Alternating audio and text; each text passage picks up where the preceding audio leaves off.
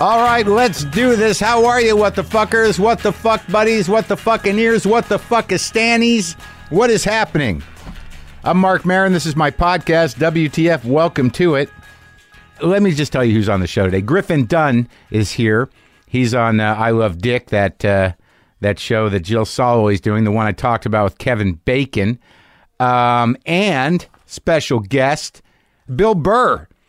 Bill Burr's going to be here in a few minutes because his new season of F for Family, the animated Netflix thing, that's starting up on May 30th. But isn't it nice? It's a weird thing, and you know, obviously most of you, I think, will understand. But now that the president is away for 9 days, I really had this, look, I didn't grow up this way, but I really had the feeling, I think a similar feeling of relief if you have like this shitty, horrible dad or stepdad and he goes out of town on a business trip. There's sort of like, maybe we got a few days of somewhat relief.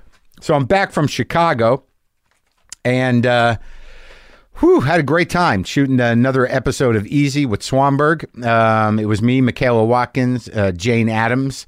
And it was pretty cool. It was pretty great. I'd never really worked with Michaela. She's been on the show here, but it was fun. There were some local Chicago actors. It was great. And I'm in Chicago, and some of you know that my cholesterol's a little high, and I've been eating better, and I've been on the pills. And I don't know if they're working or not because I haven't had time to go to the fucking doctor. But it's interesting, that slippery slope, you know, because I'm in Chicago. Yeah, you know, I got to get Lou Malnati's pizza, and then Joe Swanberg likes to go out for these dinners, and the place in the hotel was good. And you know, by the end, I'm eating steaks. I'm fucking just, you know, it's just weird, you know, how in certain people's minds that, you know, I'd like to live a relatively long time, you know, naturally. I don't know what outside circumstances could bring that all to an abrupt close for many of us, maybe all of us. Who knows? Exciting times. But like the slippery slope from like, yeah, you know, it's like, don't the statins mean I can eat? Or then it's just a slippery slope from, you know, doctors. They don't know everything. I mean, I'm not going crazy. It's just for a week. And then, you know, right from there to, you know, I mean, things get hazy in the beliefs. You believe what you want to believe that'll accommodate your own fucking needs at that particular moment. Yeah, it depends where your brain's going. Maybe there is an antichrist. Maybe there's some validity to this end times prophecy. You know, it'll all be okay. It'll be okay. Fuck it. I'm eating some ice cream. It's a slippery slope there. You know what I'm saying? Do you know what I'm saying? So right now, my buddy Bill Burr and me talk about his new season of F for Family on Netflix. Premieres May 20th. He stopped by. I always like talking to Bill. This is me and Burr.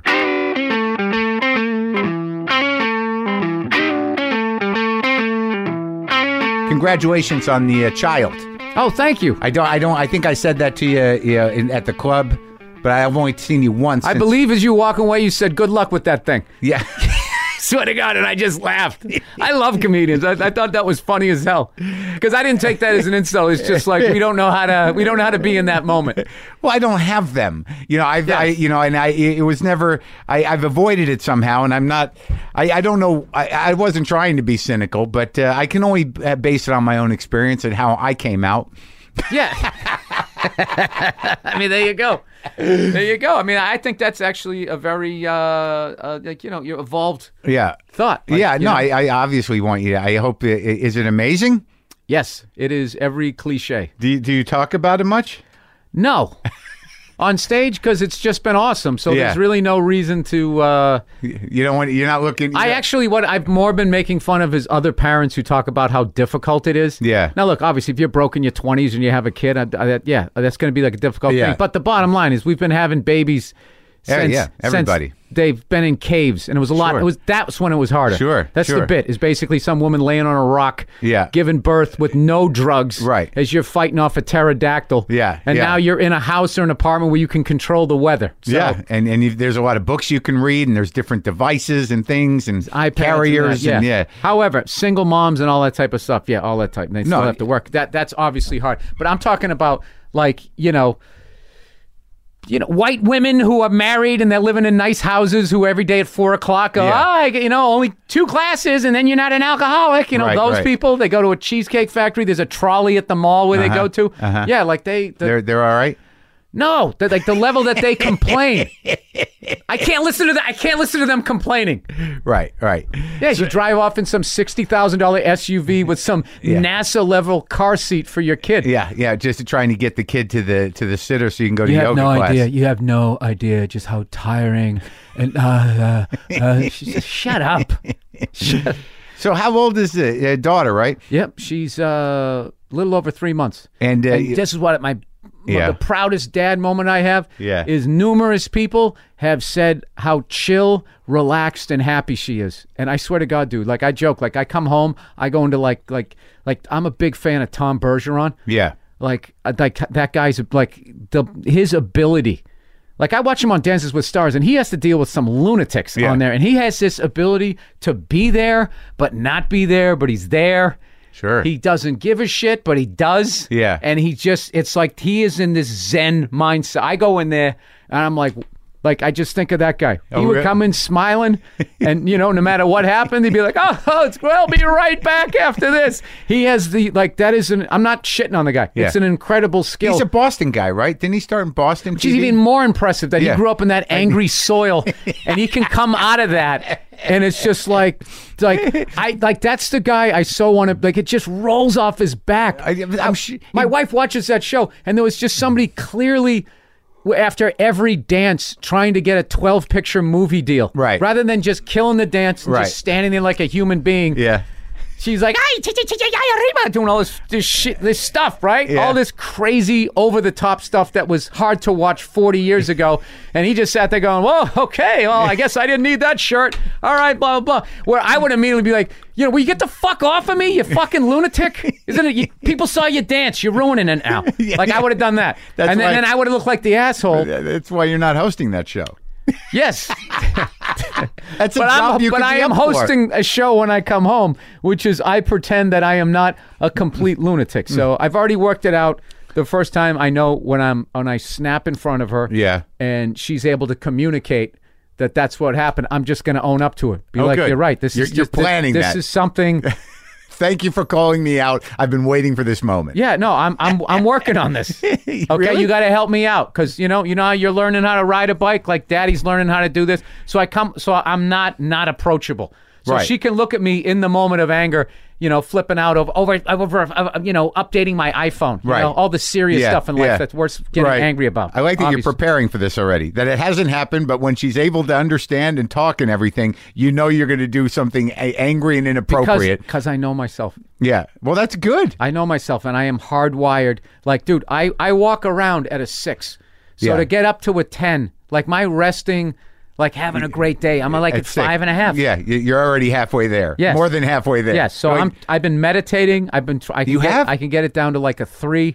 My wife already knows now. She goes, "You haven't meditated lately," and that actually bugs me. You've been meditating? Yeah. How does that go? It's good, but like it's the classic thing where it's an app that you listen to. The Headspace, yeah. Headspace. You've been using Headspace? Yeah, which I'm sure is like a hacky thing. But no, they sent it to me, and I've been talking about it on stage too. The one time I had the experience of meditating successfully, but there is no success when all you have to do is try and just trying and just being. Yeah. That's what they do. And that's the kind of thing that you guys like you and me, how we're wired. Yeah. It just, see how you're gritting your teeth as I'm talking to you right now? I didn't even like your version of that voice. Yeah. Well, that's the hardest thing about Headspace. Yeah. Is you start to get relaxed and everything. Yeah. The dude keeps talking. Right. And you want to be like, will you shut the fuck up? I'm there. Just ease up. But you have to just have it be like, oh, this is just... Like, why am I having this reaction to this guy? You got to let it go by, right? You just got to let it. You don't hang on to it. Because the problem, Mark, don't you see, with the person you're sitting across from is I have 2 emotions. Yeah. Not angry and angry. What about sad? So, when I'm sad, it goes right to anger. Yeah. It's like I'm a one-trick pony. Like, remember those sad immediately is put through the filter. It's immediately put through the transformer and turned into anger. But so tell me about the meditation practice. Well, you trying to do it every day? Yeah, but I like 5 minutes, 10, what? I've gotten up to like 20, and like there's this thing like this. Over 20 years ago, I started meditating. Yeah. And just out of pure ignorance, I was able to kind of get to this place where it literally felt, as you were just imagining, your diaphragm basically breathing in and out. Yeah. All of a sudden, if you feel like you're floating and it feels like your stomach is like, 9 miles, like it feels like it's across the room. Yeah. It was amazing. So then... out-of-body experience, almost. Sort of, yeah. So then I felt like, I have this down. So then I'm like, okay, I just need to do this, this, this, and this, and then I'm up here again, and now I can't do it. Then it becomes frustrating, and then it becomes like, I didn't do it good. I didn't do it as well as the last one. Beating yourself up. Yeah, and it's so challenging. I'm finding it so freaking challenging. But like the bottom line is, even if I don't get to that point, which is most of the times, when I'm done, I kind of have like that fuzzy feeling between the ears of like I just kind of ejected everything out. Oh man! So it doesn't build up. Because that's the thing. The fact that after me just doing it for 2 months, I stopped for a month. My wife could tell after 3 weeks. She goes, "You haven't been meditating lately," and of course that bugged me. That she knows me that well. Yeah. I'm like, wait a minute. And I'm like, all right, now you're right. I haven't. She goes, I can tell. What, you're already defensive. She's right. And you're like, what are you talking about? Yeah. How dare you know me? That means I'm vulnerable right now. Oh, I know what I'll do. I'll get angry about it. I'll ruin it. Back in the day when you had your phone, you could decide I don't want to update it. Right. And you could keep the phone forever. Right. I used to take pride in that. You got the 7, I still got the 4. Until it got so slow. Yeah, it was like the size of like one of those school bricks, You couldn't do anything. That was the problem. No, because I don't do shit on it but talk and text. So it wouldn't fill up. Right. I mean, obviously I get emails and stuff, but where do you put the Headspace app? Well, no. So now what it is, now the new thing is if you don't update it, then all of a sudden your texts come in like they forced you to do it, so you fill up the phone. So then you turn it in, and then they sell it to some kid in a third world country. They can never have enough, and there's something. They got to keep you buying it. Yeah, that's what I don't like. Well, that's capitalism. So maybe you should work towards it. No, I understand. No, but there's options. Sure. What happened to stuff that just lasted a lifetime? That's the big question. Repairmen disappeared. And that became that thing where people are stuck in this mindset of like, well, it's going to be cheaper to buy a new one than the old one. That's right. I agree with you. Planned obsolescence is a horrible thing because you can't believe in any products anymore. No, and then it all ends up in the fucking ocean or in a landfill. Oh yeah, the swirling. You're the one who told me about the swirling island of garbage. Yeah. You know what it is? Also, one of the driving forces too for me, and I'm getting much better at this shit. Is getting control of my anger issues. Is that's really the only thing my wife has on me. Yeah. It's a big fucking thing, but if I could eliminate those moments... To level the playing field? Then it's just like, what is the problem? Mm-hmm. I'm making a great living. I got all this free time. I'm killing it as a dad. Yeah. I always tell her how beautiful she is and how much I love her. I mean, if I just, wouldn't stab my laptop with the... Everybody's got their Achilles heel. Right. Yeah. You want that moment where she's got nothing. When she comes at you, you're like, you got nothing. What do you got? I'm perfect. What do you got? Yeah, everything's good. Yeah. So like I said, I'm going to Mexico 4 days with the buddies. Yeah. With the fellas. What are you going to say? What do you want? So the new season of F for Family. F is for Family. Yes, sir. That's what's happening. You finished it. Season 2. How long did it take you to do that? A year. And then it comes out May 30th. And if it gets the amount of stars or thumbs up, whatever Netflix is doing. Then, doing another one? Yeah. And the writer's room starts up in June. So it's taxing. A lot more work, huh?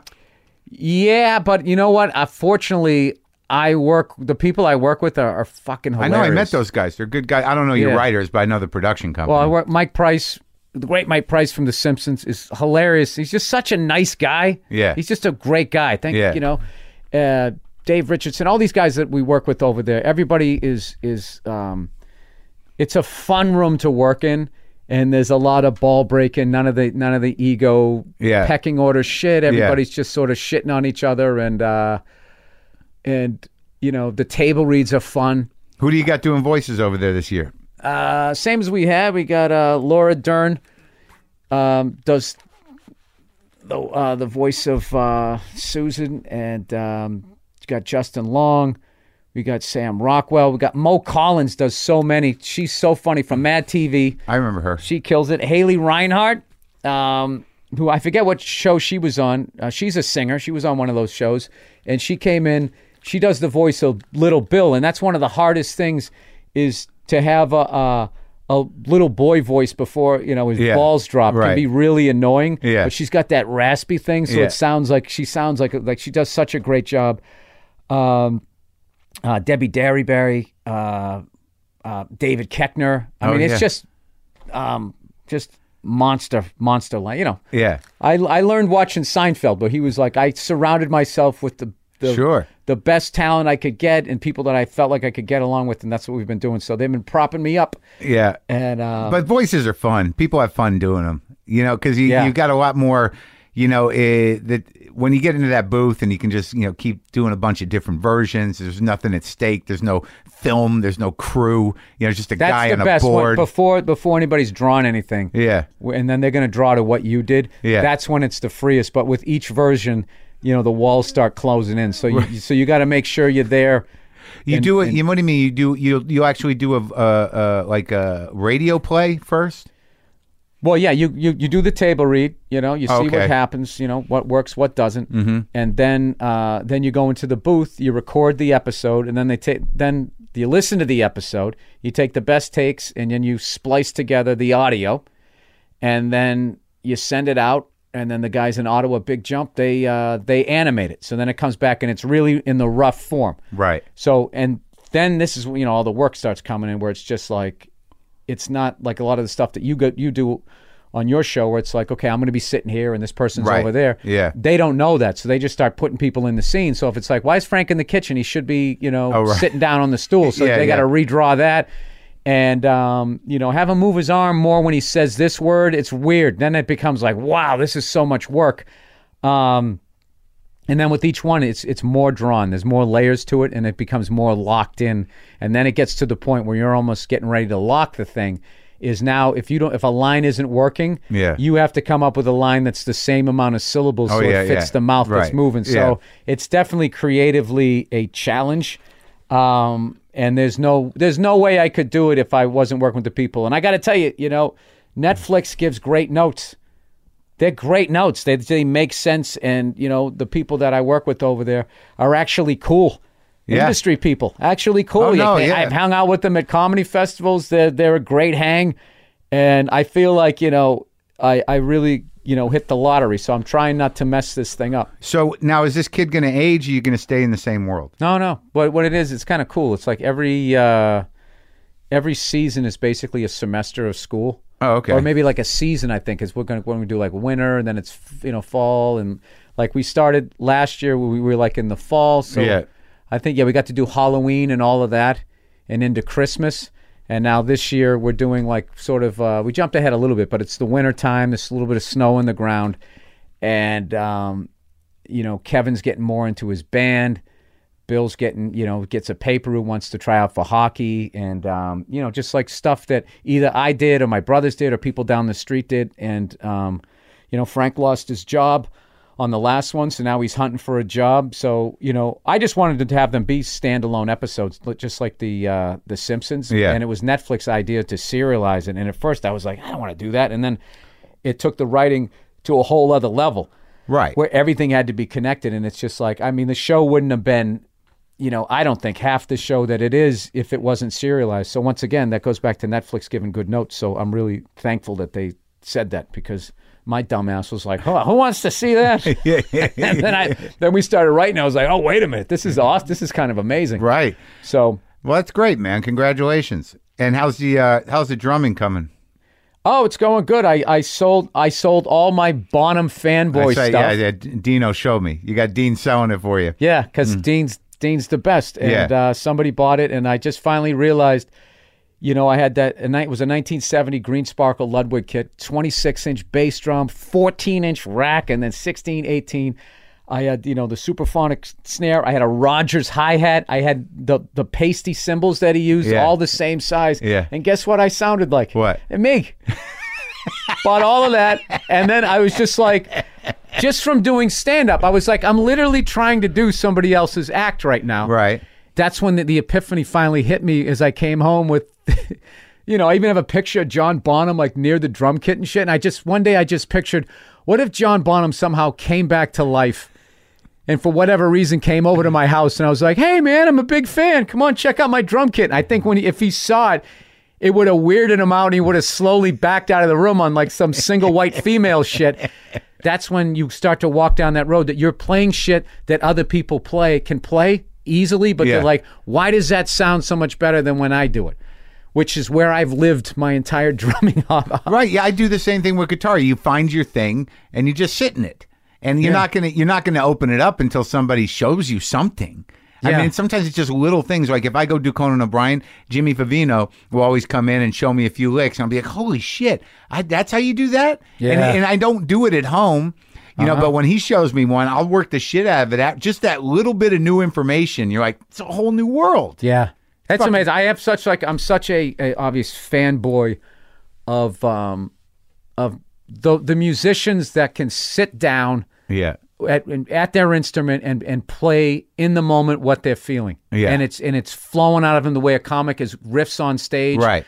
Like, you know, like I've had a lot of great like comedy music conversations with Dave, and the overlap of the two art forms it's the same thing. Having a craft in place to do what you want to do.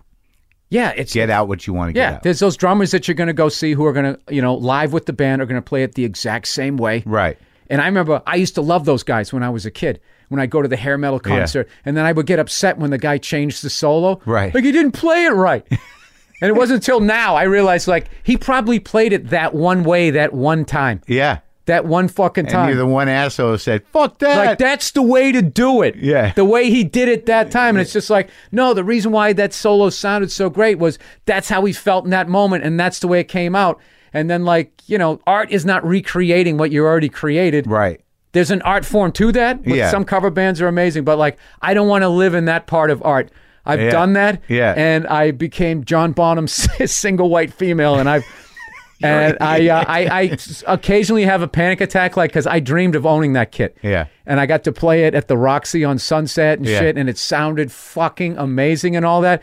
But it wasn't me. It's stupid, dude. It'd be like if you went out to a club and you had the Eddie Van Halen guitar. Sure. It's anybody who's a musician in the crowd's going to be like, all right, what are you going to play Eruption now? Yeah. Like, why don't you just tattoo? Eddie Van Halen was a huge influence on me.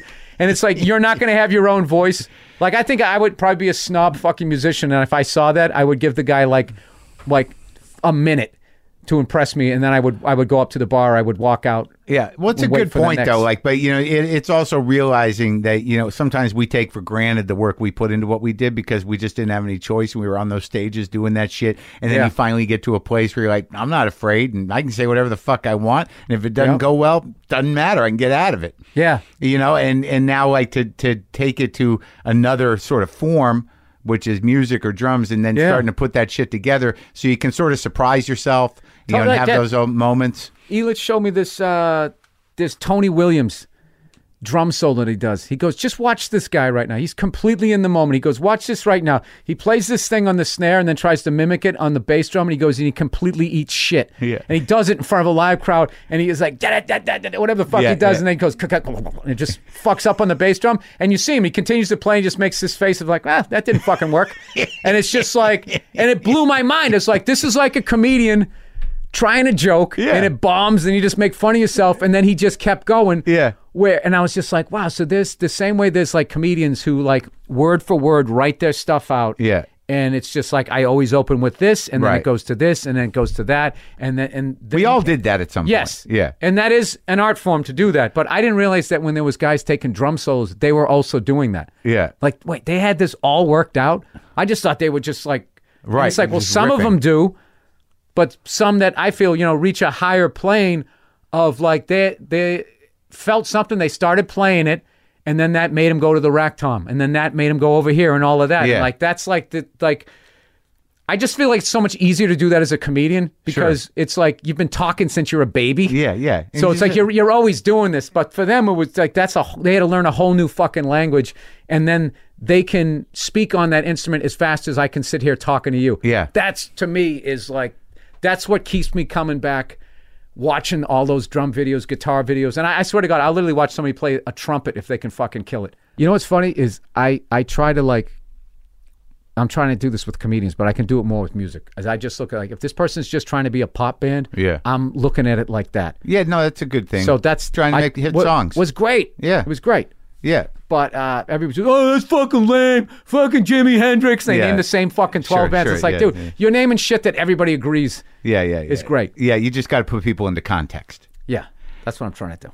Good talking to you, Bill. Always a good time, man. And, this was like the perfect time. It's like 11:45. I know I can cruise home. Yeah, no worry. And you don't got to go far. No, I don't. You're close by. Absolutely. It's always great seeing you. All right, thank you, buddy.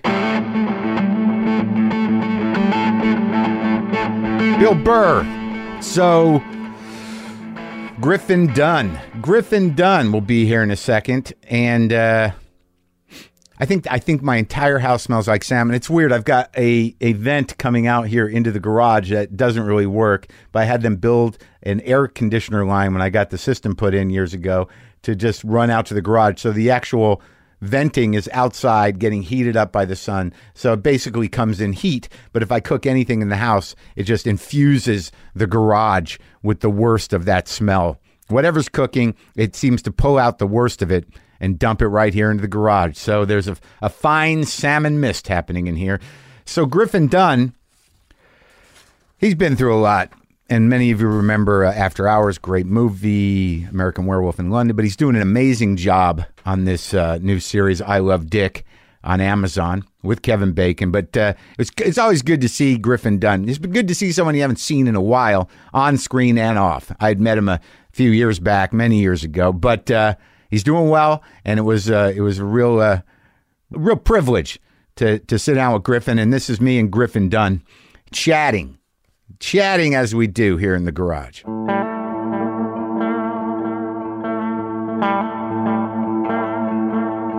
So you were around then? Yeah, I was at the comedy club. Comedy store? Comedy store. Really? During the Kennison reign? Mm-hmm. Yeah, and I was researching I had a deal at Warner's to play a stand-up comic, and I was developing the story, so I would go there a lot.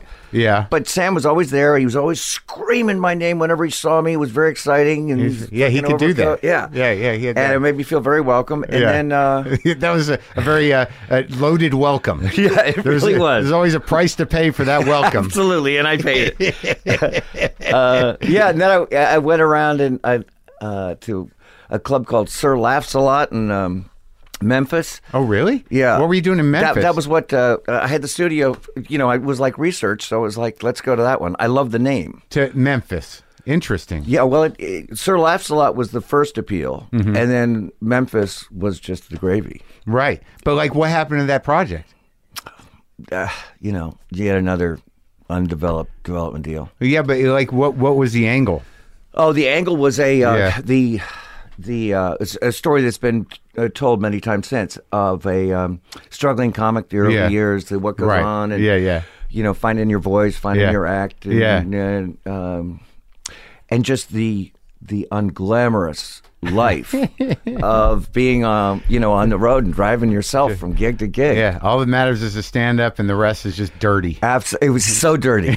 It was so dirty, and I stayed in the motels with the guys and chicks and the hookers. Did you stay with the condos? Did you do comedy condos or all hotels? These were motels.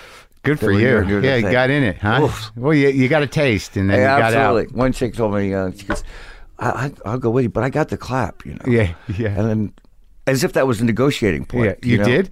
Yeah, no, I didn't go. Oh, good. I said I didn't really want to get the clap. It was a weird period back when that was all you had to worry about. Yeah, that's right. That was my biggest problem. Back when when VD had a cute name. Exactly. Oh, just that? Oh, you got the clap? Just go to the doc. I know. Go to the doc for the clap. Yeah, before that it was the vapors. So, you don't live out here, do you? I don't. I live in New York. Right. You're like a full-on New York guy. Full-on New Yorker, but I grew up out here. You did? How did that work out? What was were your parents together? My parents my parents moved from New York to here when I was about 2 years old. Why? My dad was got a job as a television executive. Oh, he was in live television. Right. And then he came out here and started a company called 4-Star. Charles Boyer, David Niven. David Niven. Yeah, I mean, incredible gig young, four stars, started this studio. But your dad was from here, though, right? Yeah, he was from. Well, he's originally from Connecticut. Right. He was worked in New York in live television. I said, and then he came out here in about '59, and loved this place. And he's a movie producer. And he started off in television, then became a movie producer. So you grew up in the business? Oh, very much, because my dad, on top of everything else, was also an incredible schmoozer and socializer. Yeah, and well, that's how he never. That was always him. Yes, yeah. I mean, he would give parties, exhausting my mother. Yeah, at least once a week. They went out 6 nights a week. And this is the 60s and 70s, so Hollywood is still like spectacular. Well, and small towny. It's very small towny. Yeah. But it doesn't know what it's going to what's going to hit it. It's like which thing? Dennis Hopper right there on your wall is about to rock their world. I mean, it's before, so it's pre-69. Yes, so exactly. So you're saying hit that period. Yeah, they think Dr. Dolittle is the way of the future. And musicals too. Yeah, right? Musicals. Everybody loves a musical. And we just need another Oklahoma. Since I was so young. I was like, from 6 to about 9. I wish I knew as much about movies then as I do now, because I'd love to. George Stevens would be at our house all the time. I'd love to talk to him about Giant. Right. William Wyler, Billy Wilder. They were there. Yeah. Yeah, just hanging out. He drew an incredible crowd of the greatest filmmakers in Hollywood. It's so funny because I talk to guys, who, like, oddly, the one who gave me the biggest insight into that era, into the shift, was Ed Begley Jr. Oh, yeah, sure. Because he was just running around. No, we talk about that all the time. Oh, you do? Yeah. He's older than me, but the overlap is right. Is right there. Because his dad was a character actor, but he also was like kind of a wandering soul and was doing the party circuit in the early 70s. Yeah, no, he was totally on the scene. Yeah, I remember before he was an actor. Oh, absolutely. Yeah, no, and a much in demand dude because he was so fucking funny. Yeah, I can't say that, right? Sure, you can. So funny. Like he has a story about finding himself out at the Spawn Ranch. Wow. Yeah. Like I haven't heard that. Yeah, like I don't think he met Charlie or hung out with Manson, but he went out there for something, to pick something up, to do something. Yeah, well. And you forget that it was like, well, Charlie was around. Yeah, he was around, yeah. Take one of his girls, he won't mind. That's exactly right. He always brings the good chicks to the party. That's who he was. Yeah. Yeah. That was his Kato appeal. Kalin gone wrong. Oh, my God. There's always those people in this town, man. Absolutely. That service the darker needs. Yeah, I know. Well, I'm not on their mailing list. No. I don't know who they are anymore. Well, now it's all very insulated because there's just too much social access. It's all, yes. There's a lot of things that have to be signed for anything to transact. Absolutely. So, like, growing up, it was you and you had what? You had a brother and a sister. Got a brother and a sister, and you're all out here living the life. You got a pool. Were you up in the hills? No, we were in the flats. And in the valley, or out here in Beverly Hills? Beverly Hills.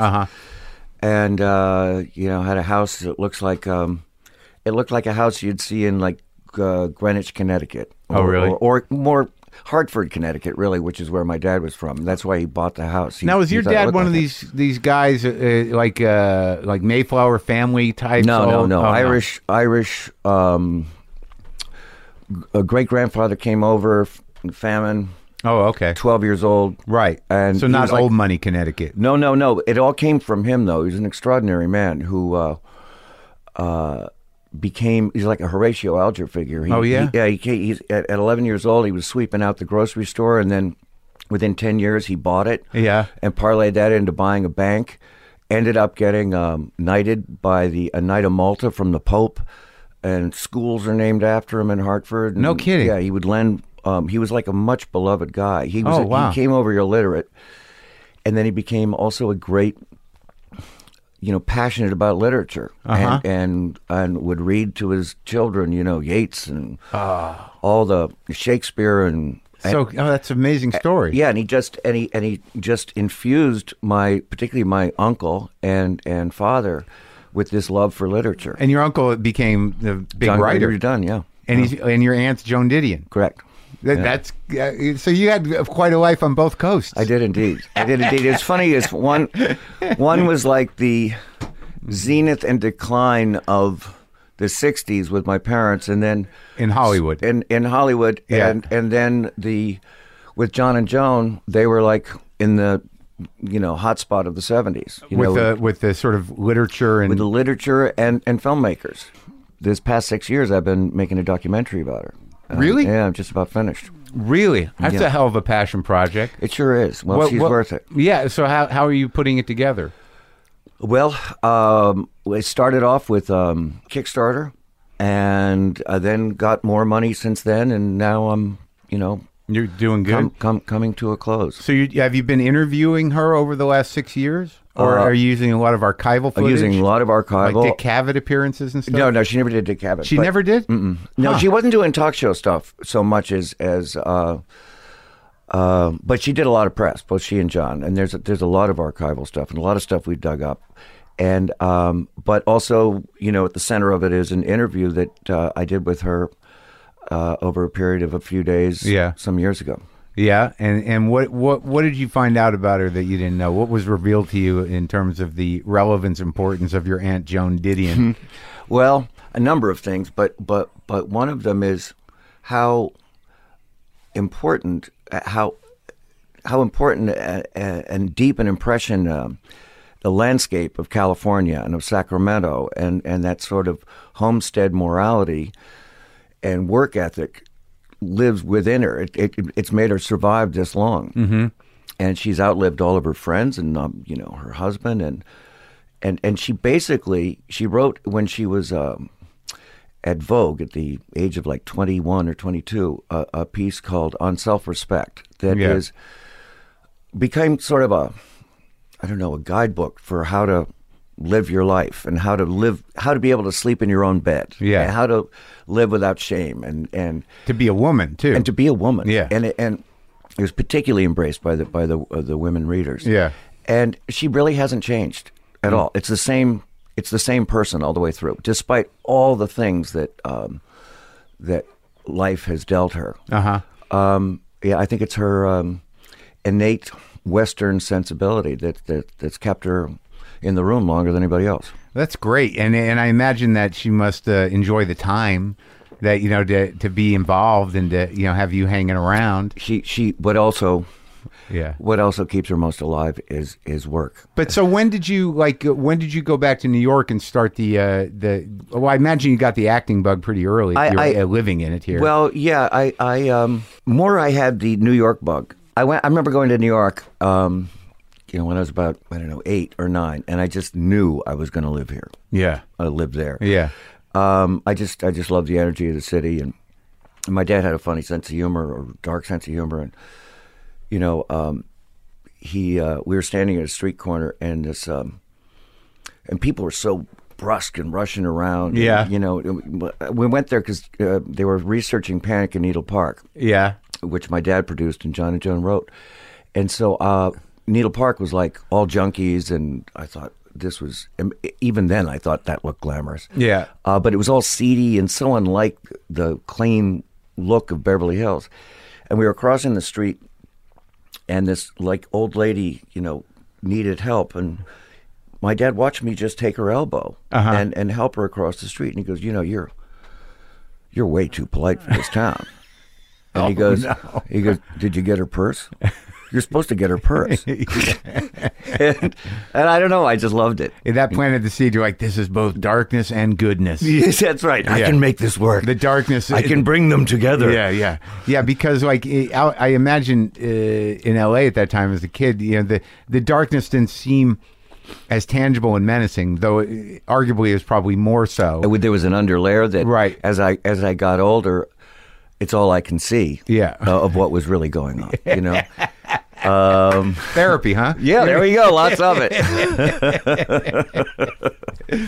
So when did your family move back to New York? They never did. I was the only one, yeah. Oh, is that true? Yeah, well, what happened was I moved to New York in the 70s. I went when I was 18 after a very unsuccessful career in high school. Which was what? Being kicked out.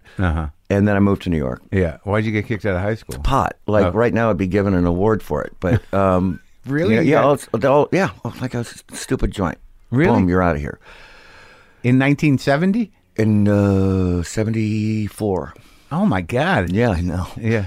Anyway, so I came to, so I moved to New York, and then while I was in New York, a lot of misfortune happened, self-inflicted misfortune happened to my dad in terms of losing all of his money, and his life went into haywire. Really? And he had sold all his belongings, and he moved to Oregon. How do you lose that much money that quickly? The bottom just fell out? No, lots of booze helped. Oh. Lots of enemies. Oh, no kidding. He alienated a lot of people. And he was washed up, as they say, in this town. And he moved to Oregon? So we moved to Oregon only because his car broke down in front of this motel. And so anyway, he lived there. And then afterwards, after he'd written a book, he moved to New York. So then he was the next person to go. And he lived down the street. That's very jarring. So you're like, 18 or 19, and all of a sudden, like, everything you grew up in is just gone, and Dad's in a hotel? Well, my mom who had, my mom was comfortable, but Dad was... Because they had gotten divorced before he lost everything? Yeah. Oh, yeah. Oh, so okay, good. So she left him at the peak. She also had most of the money, too. But, yeah, he was in a... What does she do? She's no longer alive. She was a daughter of a cattle rancher, and the ranching family did quite well. Right. So she didn't really work. She had MS for most of her life. And so she had she spent the last half of her life in a wheelchair and eventually bed. And incredibly strong, beautiful woman. You got some tough genes. Yeah. Cattle ranchers and Irishmen. No shit. I know. I'm very proud of that. So anyway, then he moved to New York and, started over, lived in an apartment smaller than I had, and I was a waiter at Beefsteak Charlie's. Beefsteak Charlie? Oh, yeah. All you can eat salad bar. Yeah. Were you guys close? Yeah. Well, when he came back, we were very close. When he moved to New York? Yeah. He lived in the Village. He lived down the street from me. And, when I moved to New York, I had this, like, the boxer kind of a, I wanted the whores on 7th Avenue to know my name, and I wanted all... You romanticized the decadence. Absolutely. The Bukowski characters. And I wanted them to all go, hey, Griffin, and all that stuff. And so my dad had only been living there about 2 months. We were in an outdoor cafe in the Village. And, like, drag queens and hairnets go, hey, Dominique. And, hey, Nick. And every Village character, Damon Runyon-esque, I go, I've been living here for 2 years. How do you know these people? And he just went, the rooms. Oh, yeah. And he was legendary, as a storyteller. And so he got sober. Oh, yeah. His rehabilitation was remarkable. It was really rising out of the ashes. And stayed sober the whole rest of the life? Oh, always. Oh, wow. Yeah. Except pot. He was really into pot. Yeah. But he became a writer and a very successful one. And so then my aunt and uncle moved. So we all ended up in New York. Right. But I was the first to move. And when did the acting start? The acting started a few years after I arrived. Did you train? I went to the neighborhood playhouse. That was your place? Mm-hmm. Yeah. And what was it, a class situation? It was like pretty much of a school. You know, you had modern dancing, and ballet dancing. You wore a dance belt. There was a teacher who was studied under Martha Graham. Yeah. And she took it very, very seriously. And I had a very hard time taking modern dance very, very seriously. Mm-hmm. I looked so ridiculous in tights. Were you there to dance or there to act? No, it was like to get an all-round thing. I mean, I think there was even fencing. Sure. It's important. Very important. Yeah, movement. Mm-hmm. And so I would, but I would just make up dance moves on the spot. Autobiographical dance moves. Thank you very much. A memoir of movement. A memoir of my feet. They should have appreciated that. You would have thought. Who was your acting teacher? Sanford Meisner started the school. Was he still around? And he was just on the final year of his life. He actually had his larynx removed. So he had one of those machines. Oh, wow. So it'd be like, Griffin, you moved it. And it was like, oh, shit, I'm just a year too late, because I didn't get to. just the cusp. I had no sympathy at all for his problems. I was like, I'm getting this all it. And then I go, I can't. What my timing? He's dying, and I'm about to happen. Son of a bitch! But you weren't able to glean anything from him? No, he was pretty much done. So, but I had a wonderful teacher afterwards with the Meisner method, or total Meisner method, which is basically. Using your imagination to pretend. You don't need to dig in and look at your dead wife. And, right. Right. Anti-method. Yeah. You make it up, asshole. Yeah, exactly. Yeah. Right. Pretend it's cold. Yeah. And this guy named Freddie Karaman was my acting teacher. And huge inspiration. What now, like, sometimes when I talk to actors now, like, I'm curious, because the Meisner exercises are sort of legendary, the repetitions. Exactly. And I've talked about this on the show, but what's interesting is, like, are there things, because now with I Love Dick, which I watched, I think 5 of them. Oh, wow. Like, you and Kevin are very different actors, I think. But what do you use from that time? Like, because it seems to me when I talk to actors, there are things that happened in the first year that they learned how to act that have sort of ingrained that as part of your process. So when you do it, what do you do first? Yeah, well, it all goes back to the simplest thing. I don't know why I had to spend thousands of dollars. Because you got to, someone's got to teach you this. To learn how to, all you'd have to do is listen and be present. Yeah. And boom, you're there. Yeah. And then, you arc a performance and you, I think. Arc, you mean that you see the end? Yeah, you kind of see where this character, this journey is going. Right. No matter how long the piece is. Yeah. But you don't play the end. Right. You just play the moment. So the trick is getting present, listening, and still making choices, I imagine. Do you do the choice thing? I do the choice, and then hopefully I've the incredible thing on this on the series was you make a choice, then Jill will go, or Andrea, the director, they'll go, okay, you made the choice. Now let's try something different. Let's try something. I love different. Try different things. There's no mistakes. We're not in a hurry. Yeah. Have fun. Yeah. Those are my favorite directions. Well, the funny thing about you is that, like, I hadn't seen you on screen in a while. Yeah.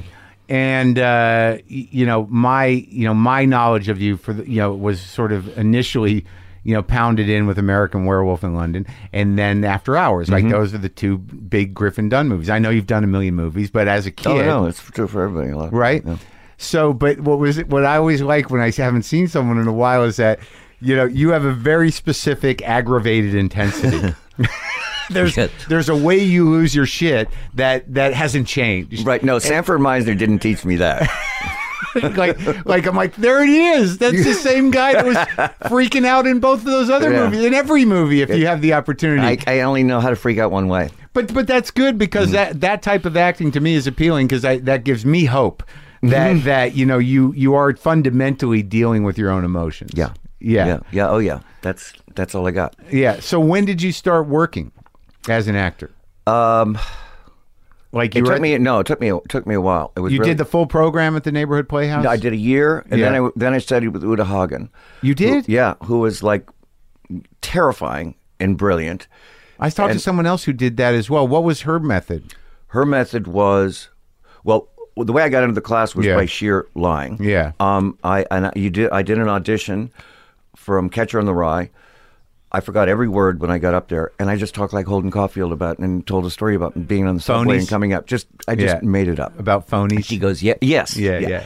But it was like me doing Holden. Uh-huh. And she goes, I loved it. Oh, darling, you're wonderful. And she could tell I was a little out of my league. Everybody else was working actors. But her thing was, if she liked what you did, she would terrify you. She would scream at you because she cared so much, and go, what were you thinking when you did this? And the worst thing that could happen would be if you did your scene and she went, oh, darling, that's wonderful. Okay, who's next? No, she didn't care anymore.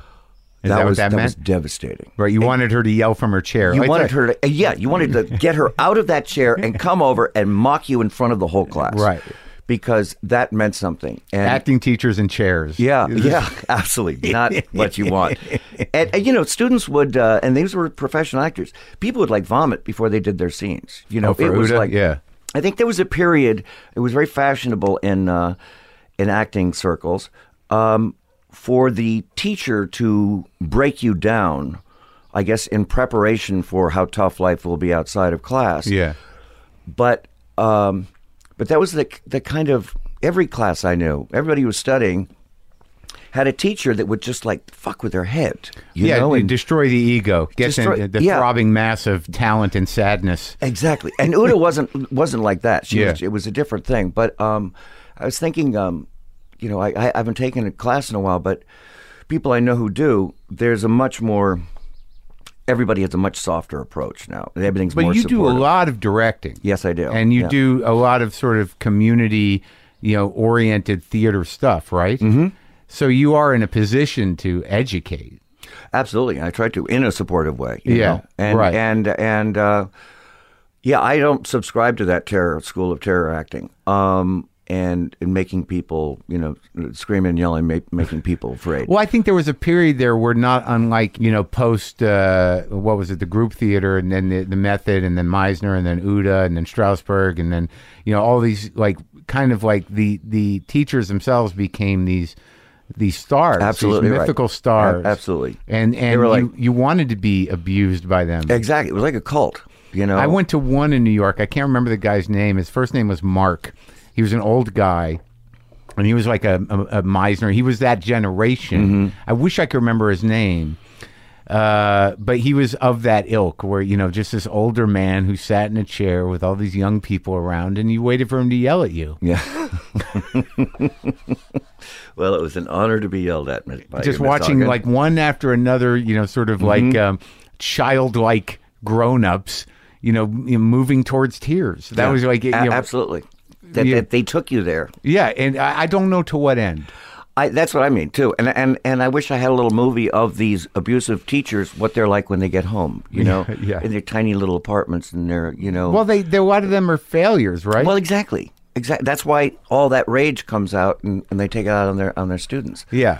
But some people learn things. I think the people that developed the ideas, like, it seems like that the movement of, you know, whatever created, it was the group theater, right, in New York. With Harold Klerman. Yeah, like the guys who pulled Stanislavski from Russia into a sort of socialist idea. Yeah, that crew. Yeah, Clifford Odets, and you know, just John Garfield came out of there, and Stella Adler, who was the greatest teacher. Oh, really? You took studied with her too. You did? I studied with her for a summer. In New York? No, in out LA. Here? Because she's the one who came out here. She was West Coast method. She came out here. She'd do a stint out here, and then she'd go back to New York.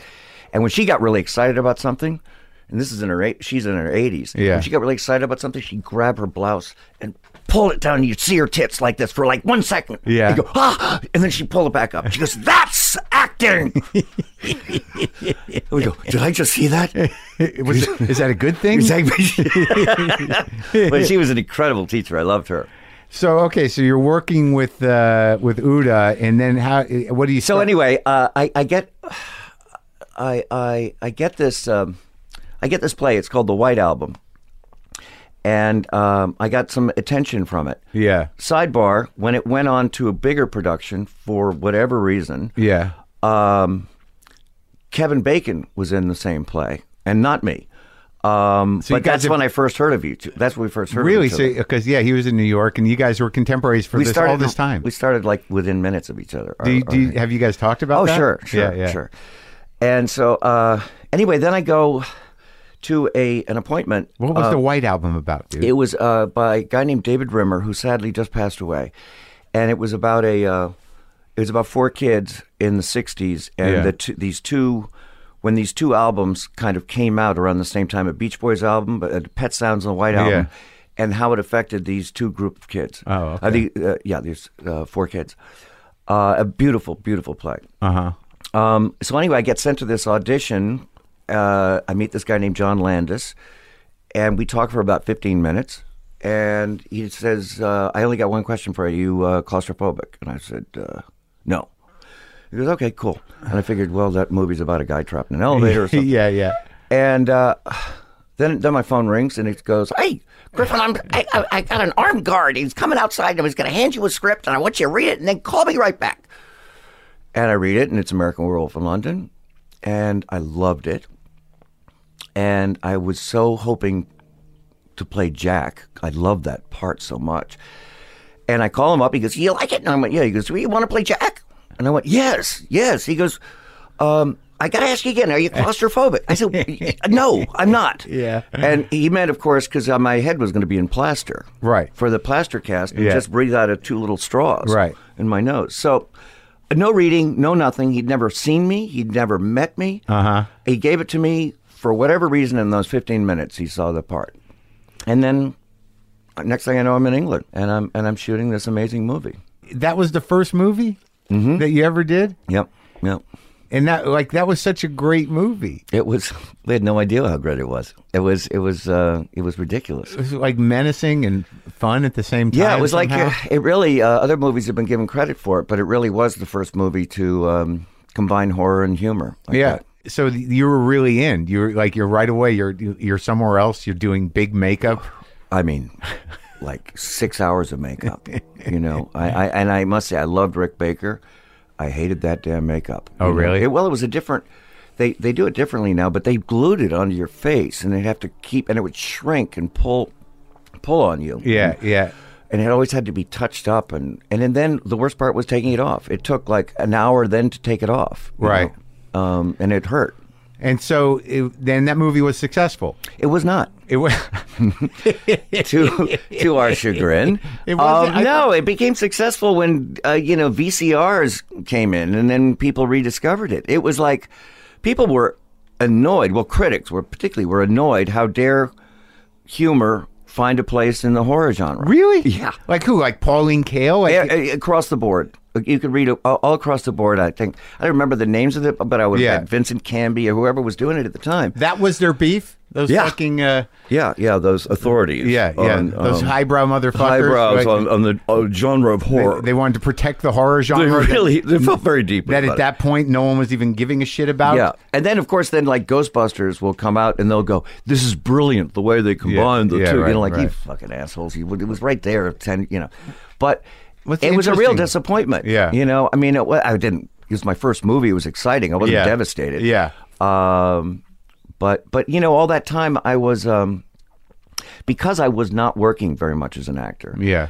And I really love working. I'd actually been producing. With maybe the chance of giving myself a part. And Amy Robinson, my producing partner for many years, and Marc Metcalf. What was the name of your company? Triple Play Productions. Now, was your dad helping you out? No, he was still slumming it. Oh, really? But no advice? Be careful, son.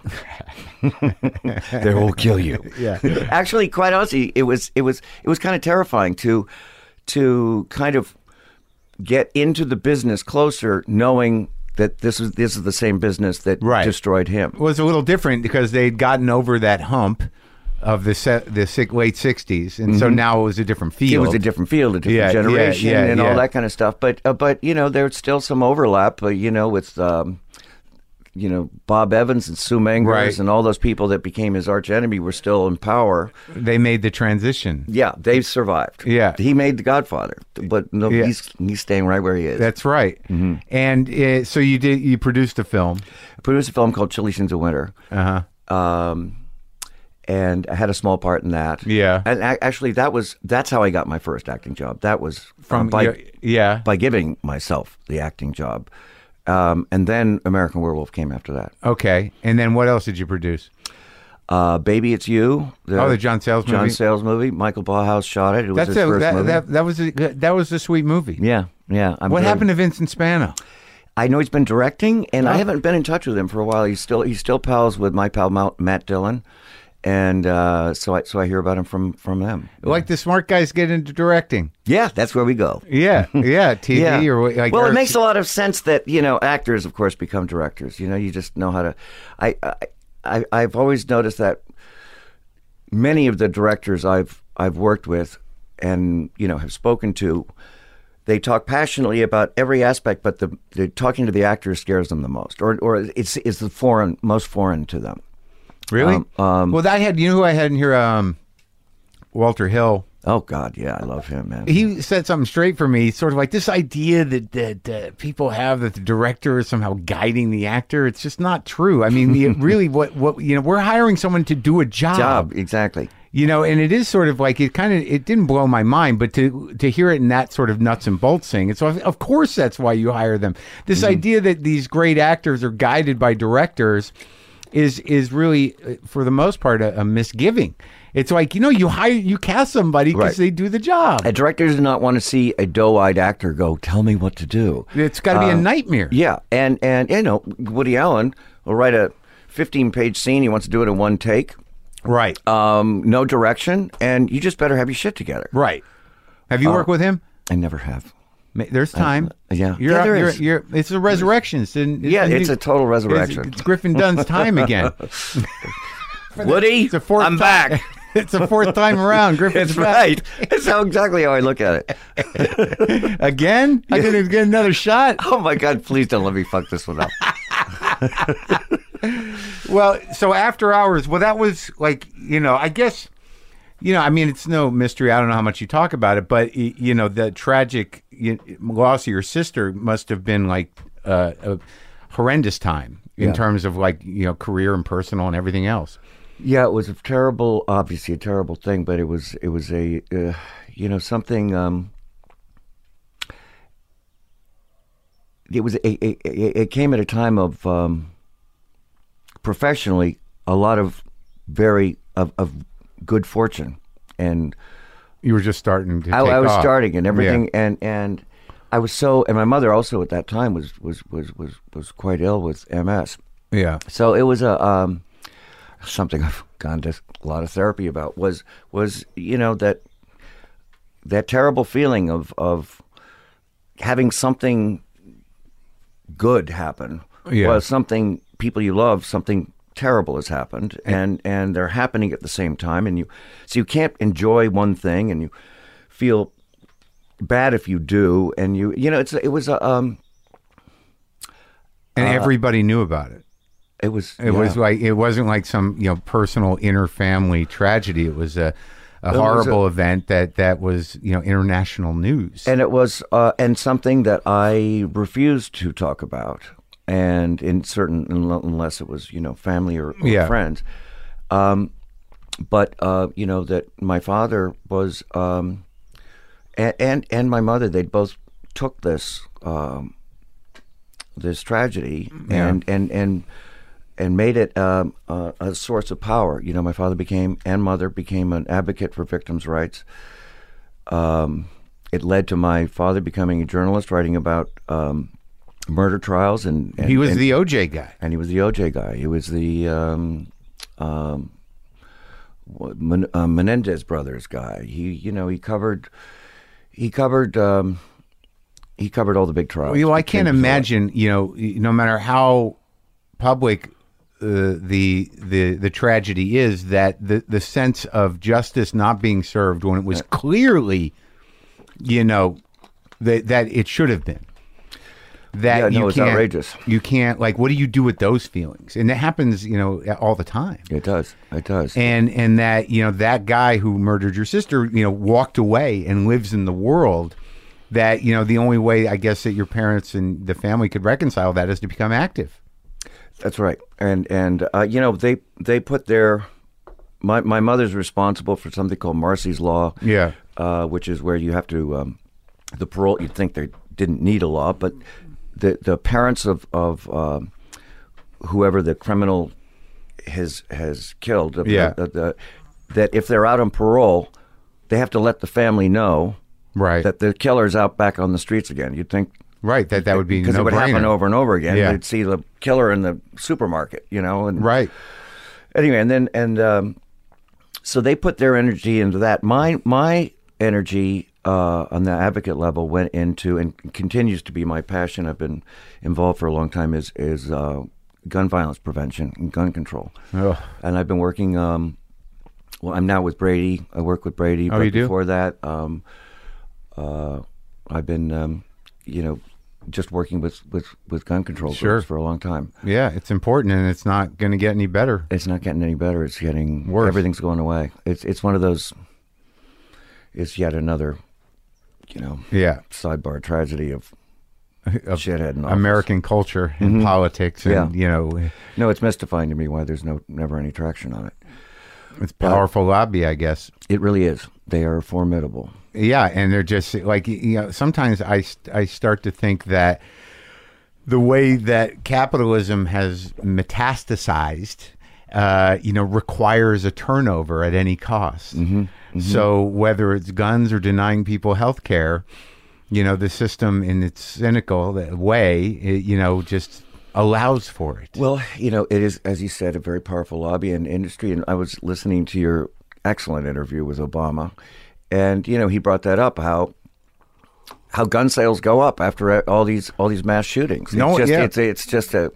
It's just a cash cow. Yeah, and always this thing hanging over the gun people is that they're going to take them away, and no one has ever said a thing. It's how Trump could put out something on a Twitter, and then because it's on Twitter, it's true. It doesn't require mobilizes a movement in the whole world. Exactly, and there's no background, there's no follow up, nothing's based on truth. What is happening to our language? Breakdown of what intention is and what to believe. Yeah, and just sort of like taking the time to process and source, and it's very alarming. I don't know if this will pass on to generation, because if people could just be talking about nothing to each other and just making outrageous, and then you say something hateful to somebody, but it's all been said so many times you don't even feel the anger about it anymore. Yeah, there's no. So then you start losing your feelings of love and hate, and it's just all words. All these words that come back to just inure everything, and everything's so immediate. Like, my belief is that because of the immediacy of platforms and everyone's access to having a way to put their immediate feelings and reactions and hostility or whatever out there, that the tolerance is what begins to kind of fade away. Erode, absolutely. Erode, that's the word. Yeah.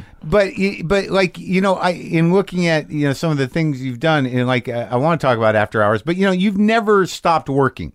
Yeah. Like, you do movies that, maybe are questionable in quality, sure. but is it decline? And well, let's talk about After Hours first. Sure. I mean, because that's an odd little movie. And I remember because I was sort of a film head in high school, and it came out, well, I was in college, I guess, 85. But I was definitely into film, and it was definitely some sort of departure, did Scorsese direct it or just produce it? Or did you direct No, he directed it. Yeah. Amy and I produced it. Right. That was our third movie after Baby It's You. It was an interesting movie for him because it was really, it was a comedy, full on, and there was a lot of interesting elements. It was sort of a journey, almost like a picaresque process of moving through these different lives, but it was menacing. Yeah. And and then but you never got the sense that it wasn't a comedy, but there was definitely some things in there that were kind of specific to the time. The stuff with Roseanne Arquette and that stuff with the medication and all the burns. So how did that come about? Well, the script was written by Joe Minion, who was it was basically his film graduate thesis script, and he worked for a director named Dusan Makeveyev, who brought the script to Sundance, not the festival, but the workshop that happens over the summer. Makeveyev was an important filmmaker. He was indeed, experimental filmmaker. Yeah. And anyway, he said, my assistant has this crazy script, and that's my Serb accent, by the way. That's all right. And so Amy read it, couldn't stop picturing me in the role, and called me up, and she sent it to me, and I read it. It caused me such anxiety. I had to read it standing up with the script on the floor, and I turned the pages with my toe and just walk away and go, oh my God. Yeah. So we optioned the script right away.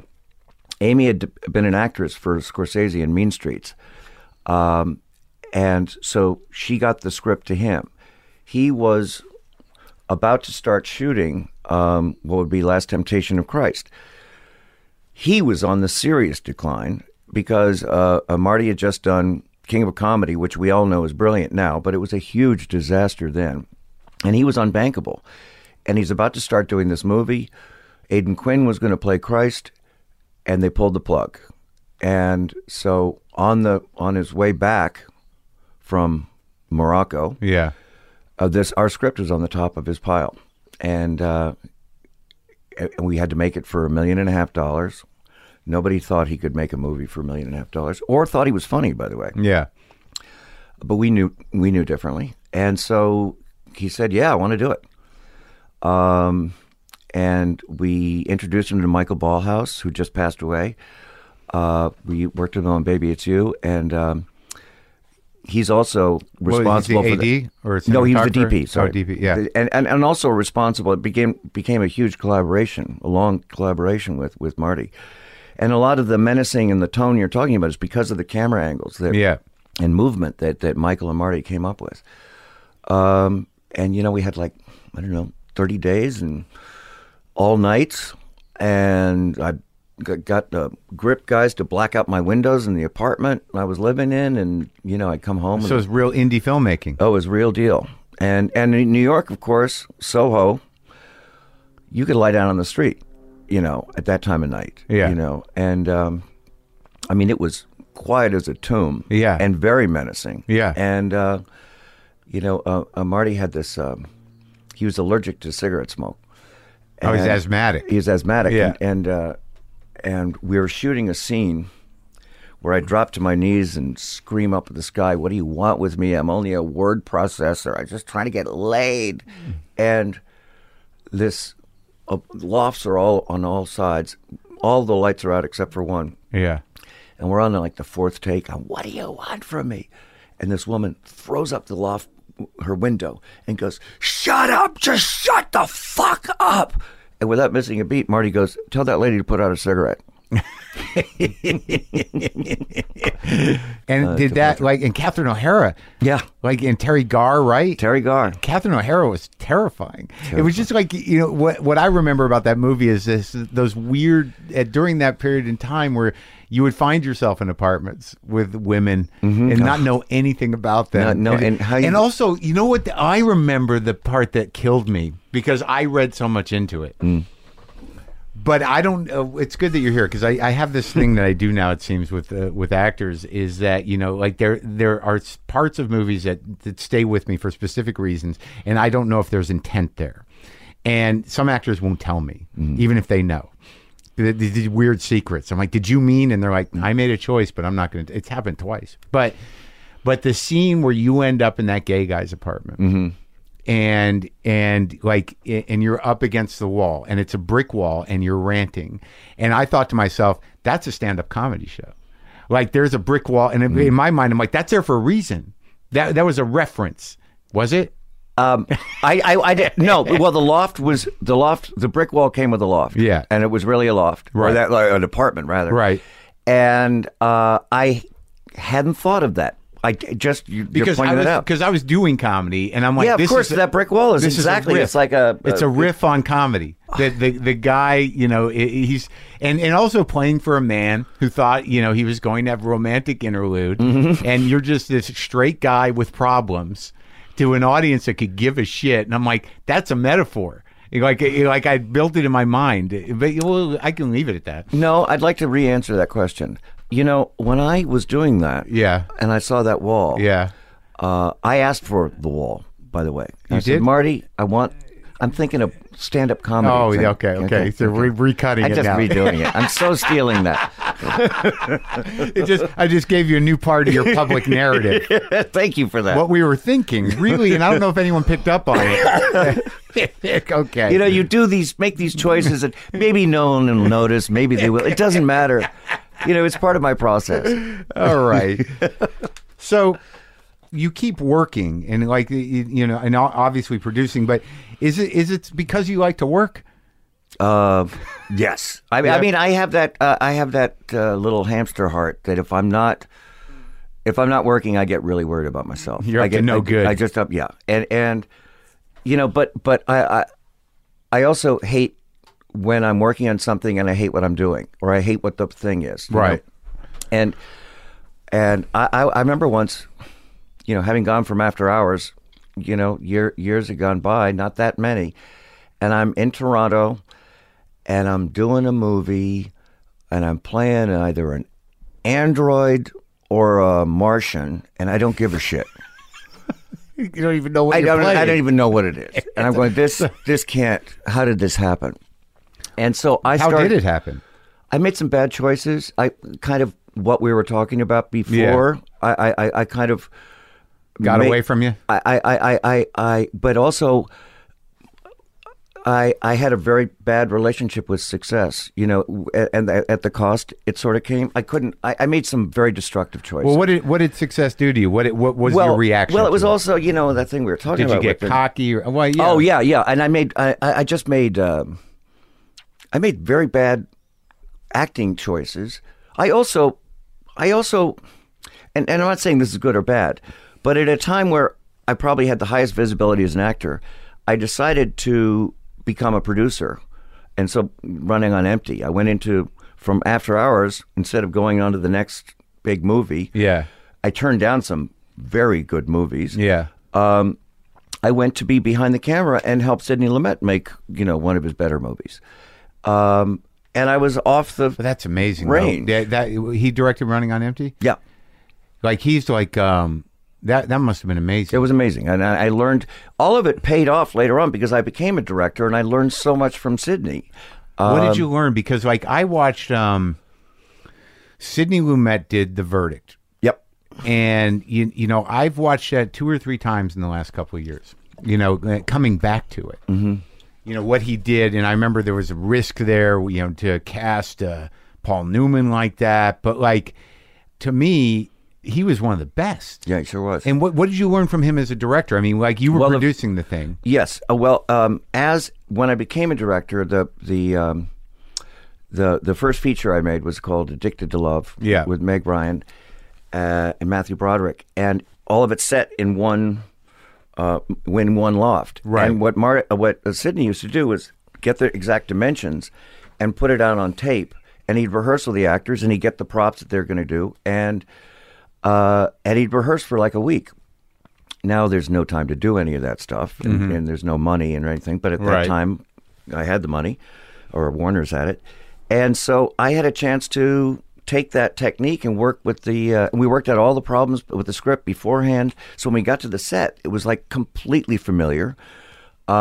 Saved a lot of time. So it's like, it's practical, utilitarian, kind of like, this is how you do it. Absolutely. I also learned he would nap. He would take a nap every, for lunch break. He'd just go lie down. And that's why, he was like in his 70s even then, And he'd already done like Serpico and like 12 Angry Men, the Network. Yeah. The greatest movies. And he had this guy had more energy than anyone I ever saw in my life. He did The Pawnbroker. Yeah, he did. No, he went through live television, right through the greatest period in movies in our time during the 70s, Dog Day Afternoon. I mean, Networks of genius, Prince of the City. Like, oh my God. And then, toward the end of his life, he made that incredible movie, What the Devil Knows or something. Before the Devil Knows You're Dead. Yes. Right. I mean, that was as hardcore as anything the Coen brothers ever did. Yeah. And he was well into his 80s when he did that. Yeah. I mean, he was extraordinary. So what did I learn? I learned about preserving your energy and inspiration and putting out, and the way he talked to the actors, the way he loved his actors, made him feel so good about what they were doing. And rehearsing. In the rehearsing, yeah. Yeah. So it was, I don't know, there was a... So that was worth not taking the big punch. Absolutely. That's what I mean, is all choices I made then pay off later. Well, you have to look at it that way after a certain point. Absolutely, because at the time... You don't. What have I fucking done? Yeah, it's like that old thing. It's like where things will work out the way they're supposed to. Mm-hmm. It's like that's bullshit. It's like, but as you get older, you realize there's really no way to look at it. Yeah. Everything happens for a reason. That's the other one. You can't think that way. Like you're going to have to if you don't want to be bitter. But yeah, absolutely. Yeah, because otherwise, I'm just going to track down the reason department and find the guy who runs it and beat the shit out of him.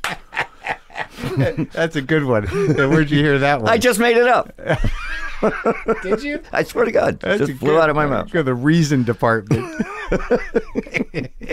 That guy's up to no good. Yeah, I hate that fucker. Yeah, he's just trying to fuck us every day. Every time. Putting out that ridiculous.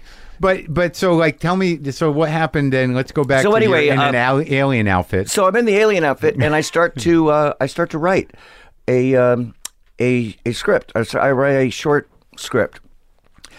And it's based on a party that my aunt and uncle gave in the 60s that I was 11 years old, and they let me come to. It was a party for Tom Wolfe. So for Bonfire?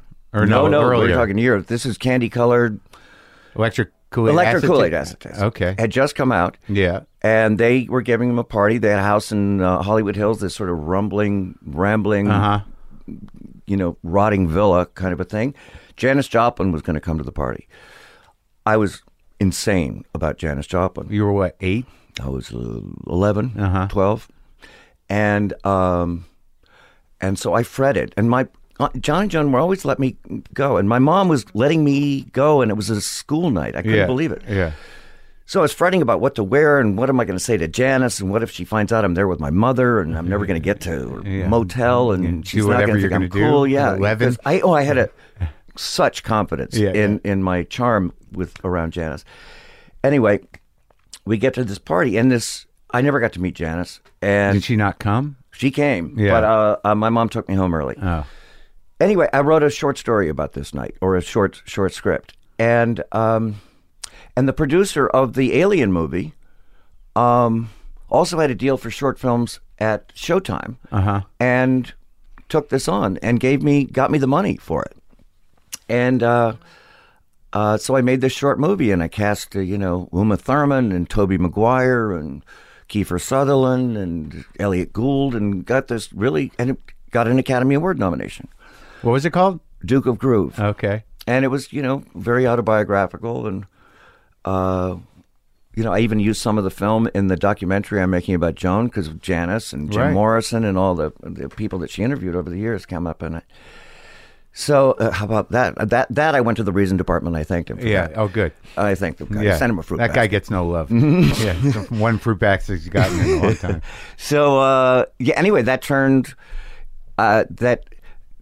it got me out of the acting hole, because now I could throw myself into directing. Well, there's a lot of reward of creativity from the ground up there. Absolutely, and everything that I've been doing as a producer, I understood how to apply it as a director. Right. And everything I'd learned as an actor helped me in working with the actors, and I'd never felt so at home on a set in my life. It was like all of this, everything made sense. Oh, that's great. That's a good feeling. Elliot Gould, he's got stories. He sure does. I've worked with him and on my show, and he's one of those guys where you feel like the story's ongoing, even if you're not there, that he's still telling it.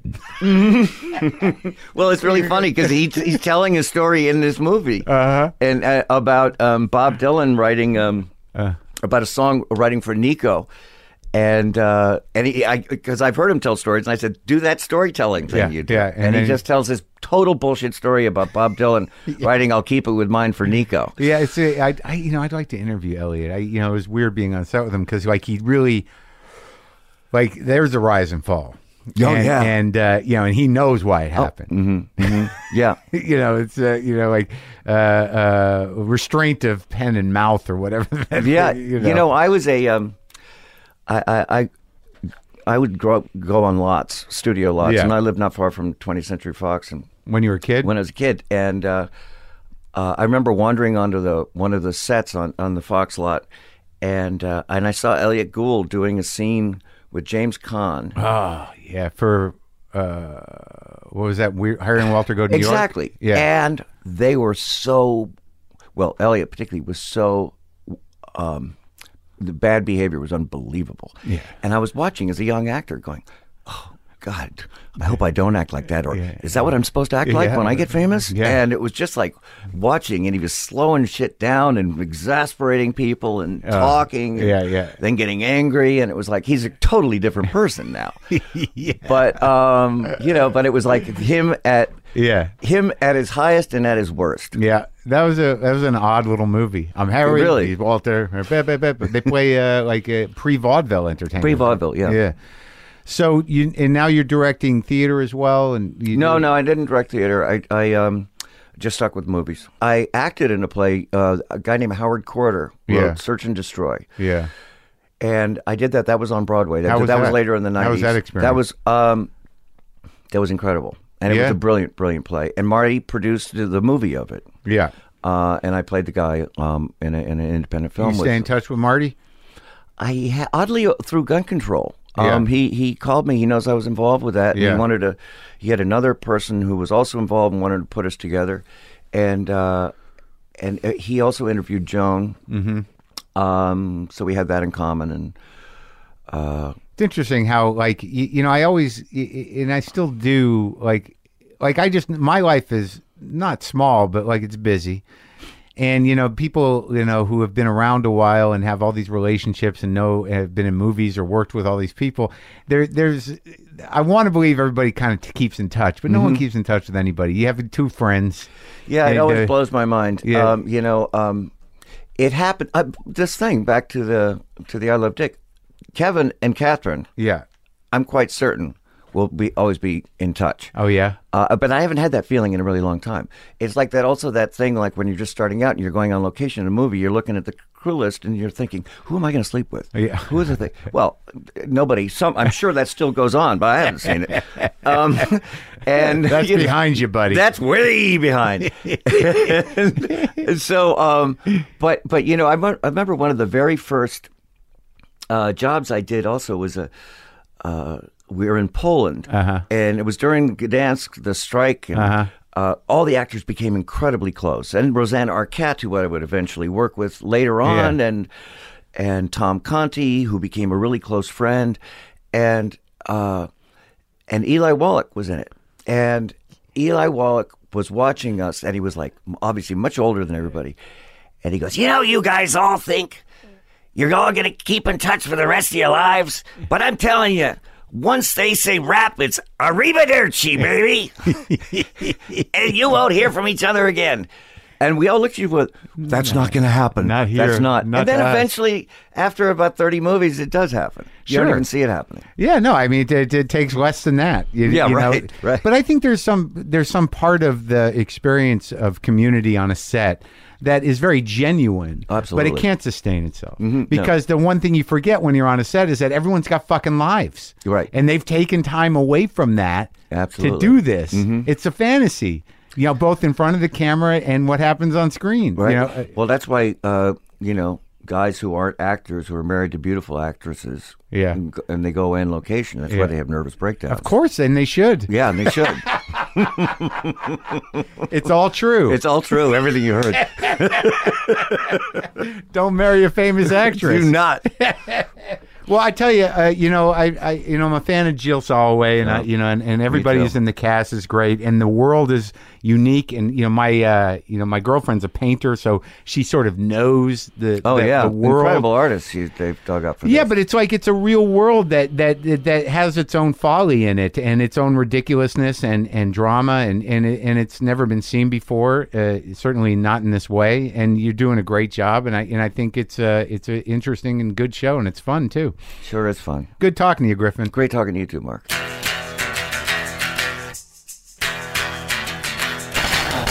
Griffin Dunne. Beautiful. Beautiful talk. Nice guy. Doing a great job on I Love Dick. You can watch that on Amazon. And, that's it. That's it for now. Is that okay? Did we do enough? Where's my fucking pick? You guys, go see that Grateful Dead movie, that documentary, if you're prone to that. If you've got a soft spot in your heart for the Dead, go spend 4 hours and watch that movie. I don't know when it opens. I'm going to stick my earplug back in and play a guitar because it's one of the two things I like doing. And the other one, you probably don't even know the other one. I know what you think it is. There's no Satan, right? Right?